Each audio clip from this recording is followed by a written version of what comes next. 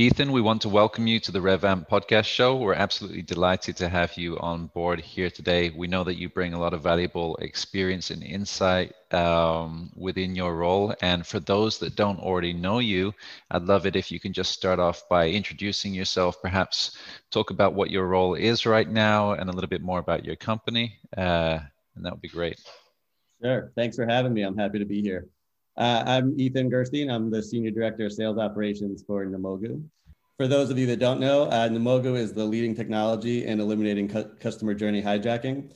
We return revenue, stolen revenue, back to online enterprises around the world. Very cool. And I know you guys are literally going from strength to strength right now, which means your role as in terms of leading the sales operations there is just getting more and more robust and continuing to evolve. And one of the areas when we previously spoke that came up as being an area of importance and maybe focus and prioritization is obviously the relationship between an effective sales to CSM communication process and the impact that that can have on companies in terms of revenue accuracy. So that whole handshake between sales and customer success is of super importance. Perhaps you could just set the scene as to, how that started to become even more of a focal point for yourself over there. What was it that made you prioritize that now? Ahead of other things. Yeah, absolutely. I think, as is the case probably with most companies and organizations right now, given the time that we're in with COVID and some of the pandemic lockdowns that are happening, we realized we've been fortunate to really have limited churn throughout the course of the company, right? We're a 6-year-old company. We have great brands and people that have come in and they've stayed with us, which is great. What we noticed, obviously, with the pandemic is, people's businesses change, people's behavior changes, users change. So we've really wanted to solidify and firm up the handoff between sales and CS so that our customers feel like they're engaged with us and we're engaged with them the entire time. We're not just trying to sell them once, we're trying to work with them and provide a solution for them throughout the relationship that we have with them. Right. So absolutely. So I imagine, that was the need and that was the challenge. What were the signals that made you want to do it differently or do it better? I'm sure there was something within the process that you probably started by measuring, because you sound like you're a data guy. So what were the signals that you picked up quite quickly that made you thought, I need to dig down deeper into this? Yeah, one of the key signals that we saw was really just, it can be as simple, there are multiple signals, I should say, but it can be as simple as number of contacts that we know and relationships that we have with a brand or with a company. When sales is going through their sales process and their sales cycle, it's very easy to they have their champions, they have their people that they're working with, externally and internally. But once that handoff happens, we don't want to necessarily make it where the customer success team is only working with those same 3 to 5 people, right? We want to build out some of these relationships and really work with the team at the brand or at the customer so that we understand what their pain points are and continue to work with them and grow with them and help them grow as well. That's sort of our approach there. So a key signal for us in looking at this was number of contacts and number of relationships that we have, the level of engagement and the level of relationships that we have, but also I would say, the onboarding process as well, right? If it's taking long to onboard, we want to make that as seamless and easy as possible and work with the teams there as well. Mm-hmm. Did you find that certain KPIs changed or there was a fresh spotlight on familiar KPIs when with things like onboarding? Did that change somehow as you started to focus on it? I think we're actually going through a little bit of it now, right? So I think with the focus, the KPIs are changing a little bit. I would say there are things that we want to add into our focus. We want to bring in, and we're sort of noticing that we weren't necessarily thinking of before. I think onboarding time is one thing. Account handoff between teams is another.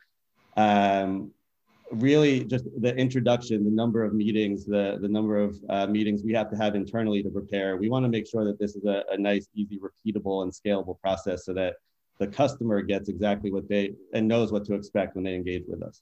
Right. Absolutely. So that was that in terms of some of the priorities, the KPIs, the focus on onboarding. How did that start to change the relationship between CSM and sales? Do you have any kind of practical examples? I know that from speaking to you previously that you really feel that communication is a crucial part of that relationship. I get that. How has the communication changed? What needed to change to improve things there? Yeah, I think what needed to change was really just the understanding between teams that we're all one team, right? So I think historically, and it wouldn't just be, I wouldn't say just at Nemoga, but I think it's been in other organizations that I've worked at and worked for. Yep.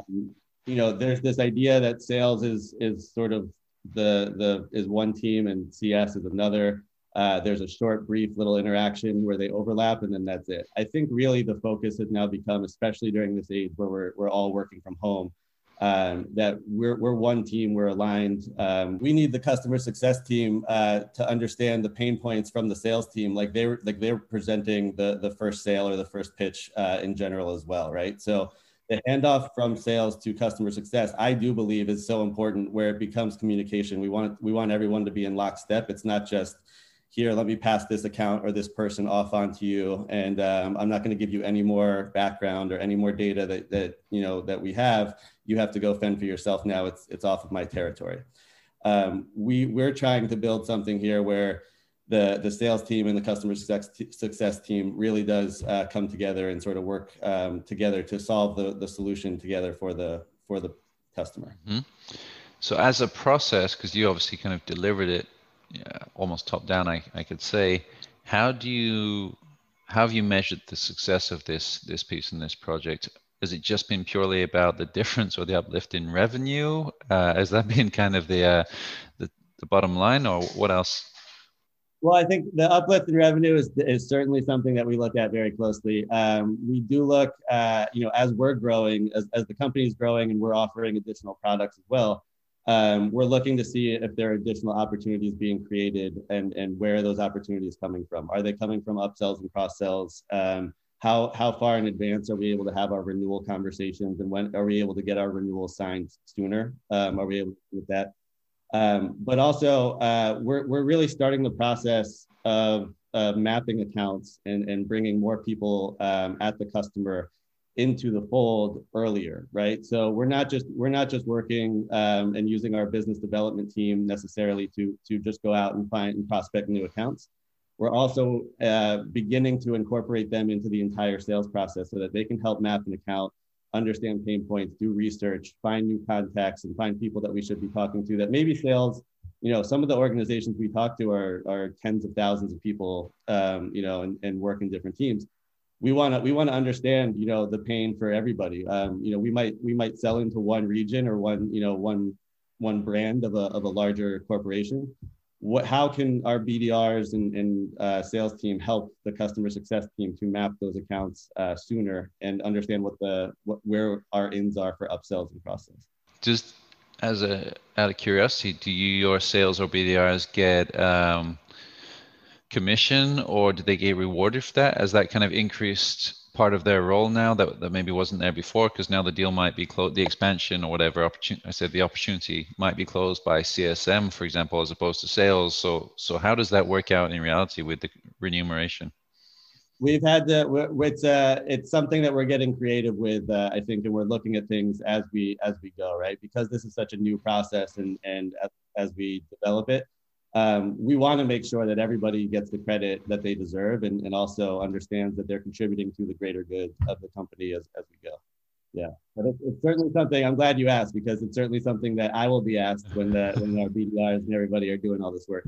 So I've got even one more question, which may be tricky or not. You know that I come from a marketing background, so it's natural for me to think about marketing. More so of my budget might be used to support, for example, the kind of acquisition of net new business. Less so might be used for customer, in terms of advertising budget for paid media for performance marketing acquisition. Less so would normally be allocated for running campaigns to existing customers for the purpose of expansion, renewals, and upsells. Whereas what you're saying is here, potentially that might be a good portion of the revenue that's coming in during this period in time. So it's interesting that budget might be aligned with one stage in the journey, when in reality the true opportunity is actually in a completely different location.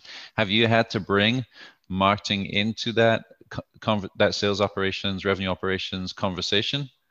Yeah, absolutely. And we work, again, fortunate enough to work with teams that really understand and are sort of working towards that common goal. So marketing has been very involved in what we're trying to do. And I think for where we stand and sort of where we sit, customer journey hijacking, it's not necessarily the first thing that everybody thinks about when they wake up in the morning. If you run an e-com site, you probably do understand it to some extent. Yep. But we want to make sure that everybody is aware of it and understands what's going on. But we have found, and I believe, I hope I'm not speaking out of turn for our marketing team, but the new business is really still the focus, right? We still want to bring in the new business and make sure that our marketing budget we're getting out in front of as many people as we can so that we can really bring our messaging to these prospects.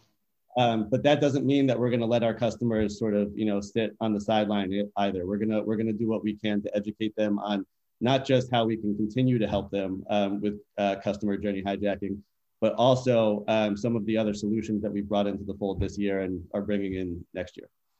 I guess the key difference you have between those stages is that once they're a customer, you have relationship on your side and trust. So that's something that you don't need to manufacture with media spend. Once you have it, you just need to pay it forward and communicate it and capture it. So I guess, is most of your process kind of via email and internal meetings and stand-up meetings or whatever, or is it now there's new information being captured within your CRM process, which is kind of standardizing the process as opposed to it being an oratory tradition? In terms of how we're building this process in? Yeah. So ideally, we're working on building this into the CRM. There are obviously some steps that need to be taken to really clean that up. I don't think I've worked anywhere where we've had the perfect CRM instance in place. But what's great about this is that we kind of have a blank slate right now in terms of process. Now is the time to actually do it, right? We're doing our 2021 planning. We're right in the middle of it now. We're understanding a bit more of what the future is going to hold given the pandemic, right? Whether or not people are working from home or not, we need a central place. We need a CRM system that actually anybody can log in and see, exactly what they're looking for. And I think that starts from the top down before we do that, look at that bottoms up. So, and when I say it starts from the top down, what I mean is while we go through planning and while we're going through planning, what are the KPIs, as you mentioned, right, for each team? Is the KPIs now different for BDRs next year, given that we want to get them involved throughout the process? Are the KPIs for marketing different? Are the KPIs for customer success and sales? Is there something that we can measure there or add into the CRM where we can say, this is what they're going to be measured on in terms of account handoffs? Those are all things that we're able to do and build in. Designing it out is the easy part. Building it in and driving the behavior is a little more challenging. But that's, again, I think that's not uncommon. So it's something that we just have to overcome. So to kind of close the loop on all of this, when you communicate this back to your executive team, and of course you've mentioned to me in the past that you, in some ways, you see them as being your customers, in terms of the relationship and the way that you want to serve them with the right information, the right processes, of course, the right visibility. Yep. Are there any specific details that are now different in terms of expectations that they would have of you, or is there a difference in the way that you would communicate this kind of project and process back to them? Is there anything about that's changed, or is it just literally business as before and we're just doing this next building block? I think I think the only thing that's changed, I would say, is just that they simply want more consistency if they're able to log in. And I don't know that that's even considered a change, right? I think that's what everybody would want. They want consistency. If they log into the CRM, they're able to see what this is and they're able to see what they want to see. I think the importance has changed, right? You're no longer sitting in an office with them where they can just either tap you on the shoulder or, give you a quick call. the importance of it has certainly become more of a focus, and designing it out, and understanding how if you change one thing in the process, it actually impacts every team from finance to marketing to CS to sales to BDRs, right? And so that is something that it's again, I think it all boils down to communication. As long as you're upfront and you're able to communicate, here's what we're working on, and they're able to communicate to me, that's great. Here's a priority that I would rather you go focus on. That's really what it boils down to for me. Fantastic.